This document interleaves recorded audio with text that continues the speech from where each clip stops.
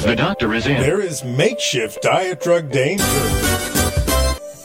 Diet drugs containing semaglutide are in great demand, but unfortunately short supply. The FDA is now warning that the approved products, including Rybelsus tablets, Ozempic injection, and Wegovy injection, are being improperly spoofed, that is, mimicked, by compounding pharmacies.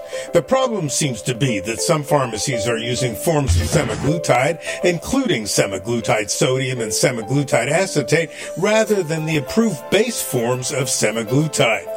Now, these salt forms of the drug have not been tested and shown to be safe and effective. So, the bottom line, don't buy or use them. Howard Smith, Health Reports. From Boston, the medical capital of the world.